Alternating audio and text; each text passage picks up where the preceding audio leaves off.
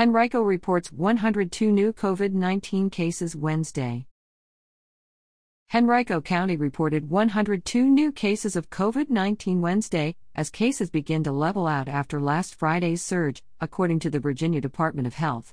The 7-day moving average of new daily cases in Henrico continues to hover at about 139 daily cases. Also Wednesday, the VDH reported 2 new hospitalizations and 2 new deaths in Henrico related to the virus, each total in line with their 7-day daily moving averages.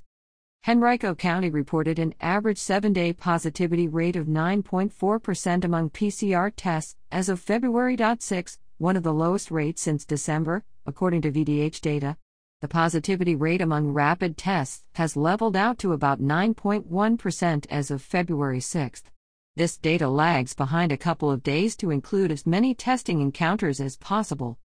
Almost 47,000 Henricoans have received at least one dose of the COVID-19 vaccination so far, according to the VDH. Close to 9,000 in the county have been fully vaccinated, receiving both doses necessary for full inoculation.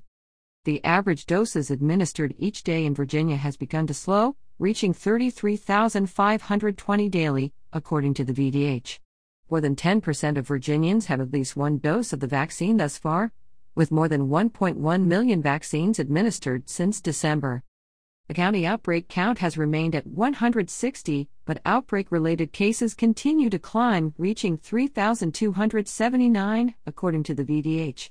Colleges and universities have now reported more outbreaks than healthcare settings in the state of Virginia. Long-term care facilities, correctional facilities, and congregate settings still lead the state in outbreaks.